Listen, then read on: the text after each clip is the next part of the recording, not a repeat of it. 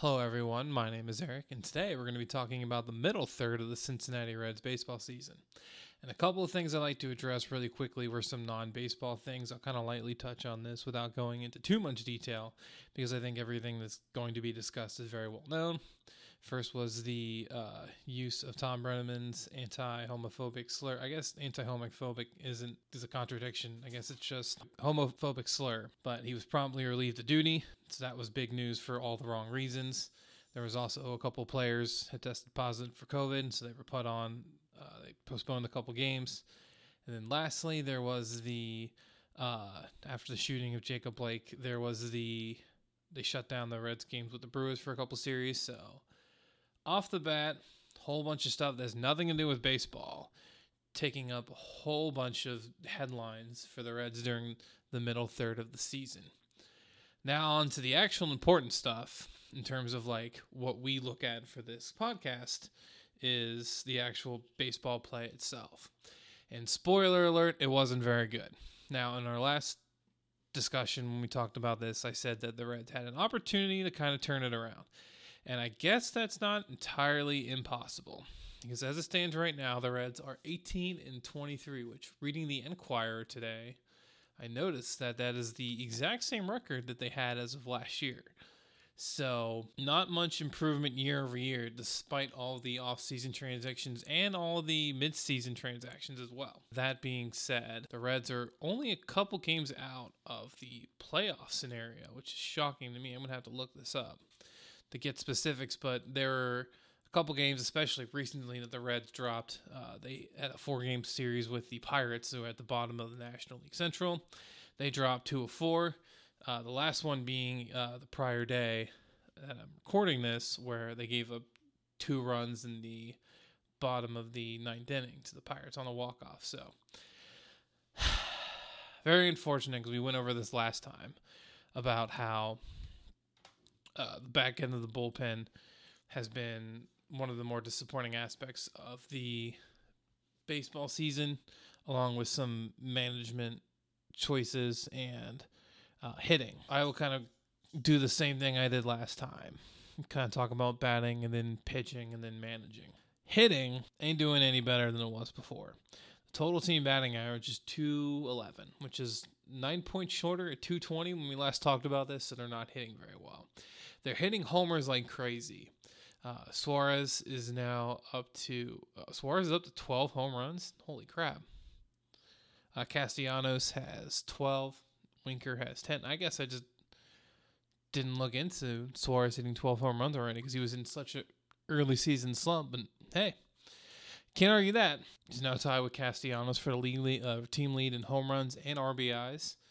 He's also bumped his batting average up to .204. We talked about him last time about how he needs to improve to get for this team to do better. And while that has happened, I'll give him some credit on turning his season around to much more respectable numbers. He is not the only problem. And kind of looking at across the line batting averages, on base percentages aren't too pleasant either. Joey Votto still leads the team, or I guess he's second on the team at .334. And I've seen a lot of people kind of bashing Joey Votto. I think a lot of it has to do with a lot of comments and stuff he's made revolving Black Lives Matter. And Winker's been hitting very well. Since we did our last discussion, Winker has knocked the hell out of the ball, and I think that's partially due to them getting a whole bunch of more at-bats and consistency, and that's kind of the problem, I think, looking back now, early in the season, when they had so many outfielders, because they had Senzel and Castellanos, Winker, Akiyama, Phillip Erving. They had Aquino going up and down from the team up in Mason. So a whole lot of the bats to go around with so many players, and we'll kind of go a little bit further to that in a second. But overall, the batting has been very disappointing on a team scale. Very frustrating to see. A lot of times I'll be watching the game, if the starting pitcher has given up a couple runs in the first couple innings, I think to myself, well, this is probably over, because their hitting has been very poor overall in the season, even though they are smashing the hell out of the ball with respect to home runs. Their RBIs as a whole have not, the number of runs batted in is not as high as you would think given the number of home runs that they hit. And I think a lot of that's to do with on-base percentage. Of course, if you're on base and someone hits a home run right after you, you're going to score. And so since the team's batting average is so low, on-base percentage is so low, they're at about 3.12, which is 11th in the National League. They're not going to score as many runs because people aren't on base when the ball flies over the outfield fence. So like in a basic nutshell, hitting has continued to be poor despite the home run surge. I did read somewhere that they are if they were to have extrapolate the season over a full 162 games, they'd set a club record at 253 total home runs for a full year, which is great. They're hitting home runs at a great rate, but they're just not getting people on base to score those runs. Another issue, I'm reading this out of the Enquirer to give some credit, is that they are 0-14 when they score 2 or fewer runs. So those, the games when they're not getting a whole lot of run support for the starting pitchers, they're going to more often lose than not. And then conversely, however, they are 18-9 when they score at least 3 runs.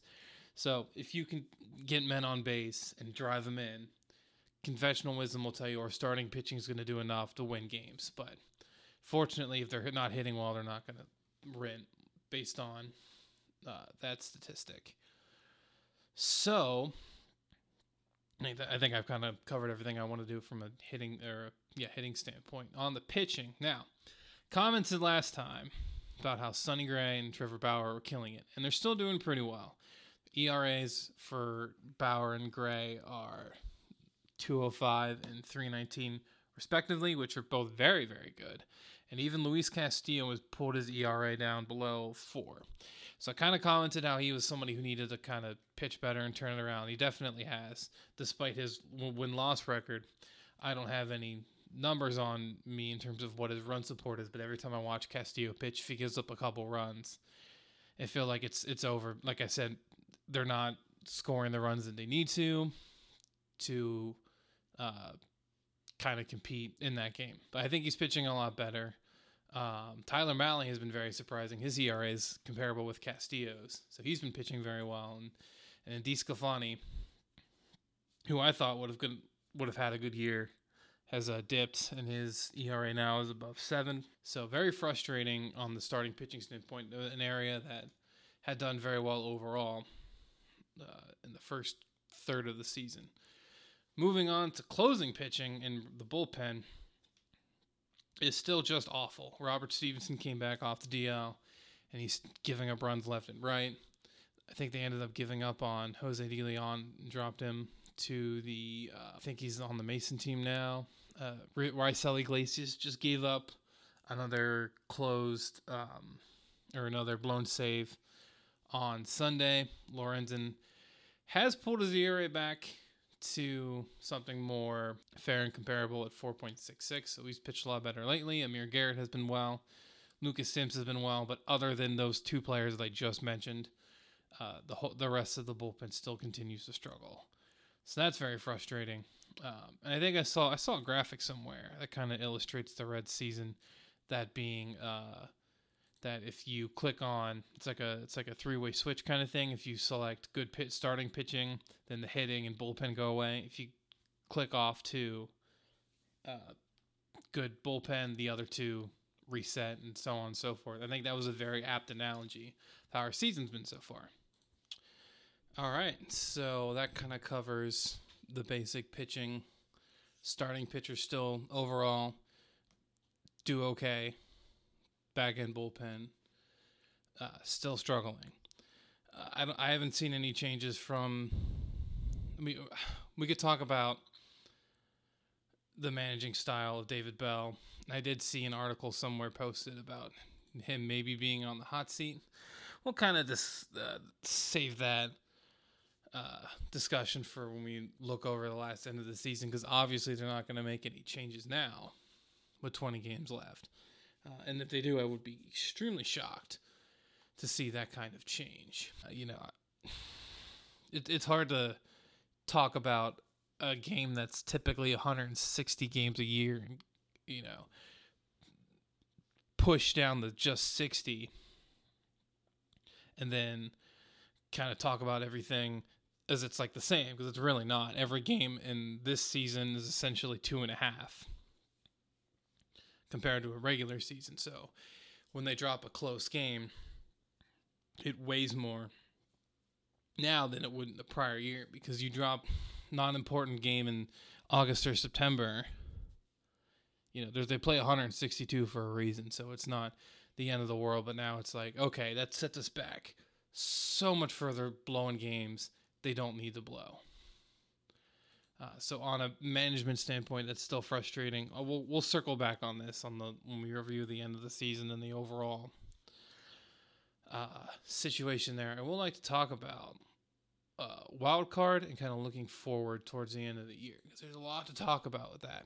I guess before I go any further, I would like to comment in terms of like upper management, things that the team has done. I really, really, really appreciate the fact that they went and they bought at the trade deadline. I guess I should have spoken that at the beginning. But the Reds made a couple moves that I think are winning mentality moves, instead of like reverting back to, okay, we got to sell everybody. Because that was the biggest gripe with the Brian Price era for me personally, is watching them just trade away all of our good players, get nobody back in return, and just be content with losing, because that frustrated the hell out of me. Hang on, I gotta find the moves that we made. Wikipedia doesn't have what I'm looking for, so I gotta go and I gotta find it. All right, so the first move that they made, or one of the moves that they made, was they traded for Brian Goodwin from Los Angeles Angels. He was traded for, I don't even know these dudes, so I guess they just traded some minor leaguers for Brian Goodwin, which is all fine and dandy. And then they also traded for a pitcher. I guess it was Brooks Raley is the name of the. They made actually a couple transactions. I think some of them were under the radar, because I know that the Brooks Raley and the Brian Goodwin transactions came the last day of the trade deadline. They also acquired Archie Bradley for Josh Van Meter, who was an infielder who played pretty well last year, but sucks to see him go. But I appreciate the moves to bring in. I really appreciate the win now mentality moves of bringing in and buying at the deadline, because like I said so many times in the past, traded away. But they're really committed this year, and I think it shows to trying to win. Just because, management and bullpen issues have kind of skewered that doesn't take away from the fact that they really are trying to put the best team out there on the field that they can. A lot of people are going to make comments about getting rid of Votto and whatever, and Votto's definitely not the problem here. Just like how Andy Dalton wasn't the problem with the football team last year. Moving him or trading him or benching him isn't going to solve the problem. It's not Joey Votto's fault when, they give up a whole bunch of runs in the bottom of the ninth to blow a save. So, just to kind of finish off on that, really like the moves. Now, looking forward to the schedule. Currently, the Reds sit at, like I mentioned, 18-23 with about 19 games left in the year. They are currently only 4 games back of a wild card. So it's not entirely impossible that the Reds don't get lucky and go on a nice little run and end up earning a wild card spot, which would be great, because that's really expanded for this current year, given all the shutdown and everything. And if you look at the schedule, I think I'm being optimistic and hopeful. They do have a tough road ahead, because the first 3 games that they have coming out of the break, 3 against the Cubs, who are playing great. They're playing 3 against the Cardinals. So they're playing the top 2 teams in the Central right off the bat after the third of the season ends. And they got 4 with the Pirates, a team they just split 2-2 with. That will be at home, though, so maybe that'll help. They got 3 against the White Sox. White Sox are first in their division. Okay, so that's going to be tough. They got the Brewers for 3, which are right above us, and they finish off with the Twins, who sit in the middle of their division with a winning record still in the playoff hunt. Only 1 game back of the White Sox for the division. That's a very competitive. I was not expecting the AL Central to be as tight coming down the stretch as any other division, but that doesn't mean that the Reds can't get lucky and kind of put everything together.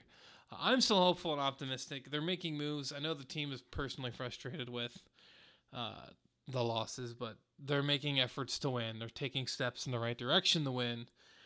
We haven't seen that in the last 6 or 7 years before, after letting Dusty Baker leave.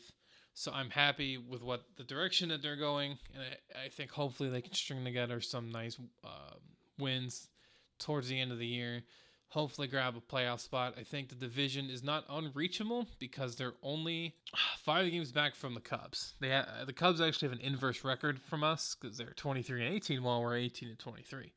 So it's not entirely impossible that they can't catch up. They can get lucky, maybe sweep.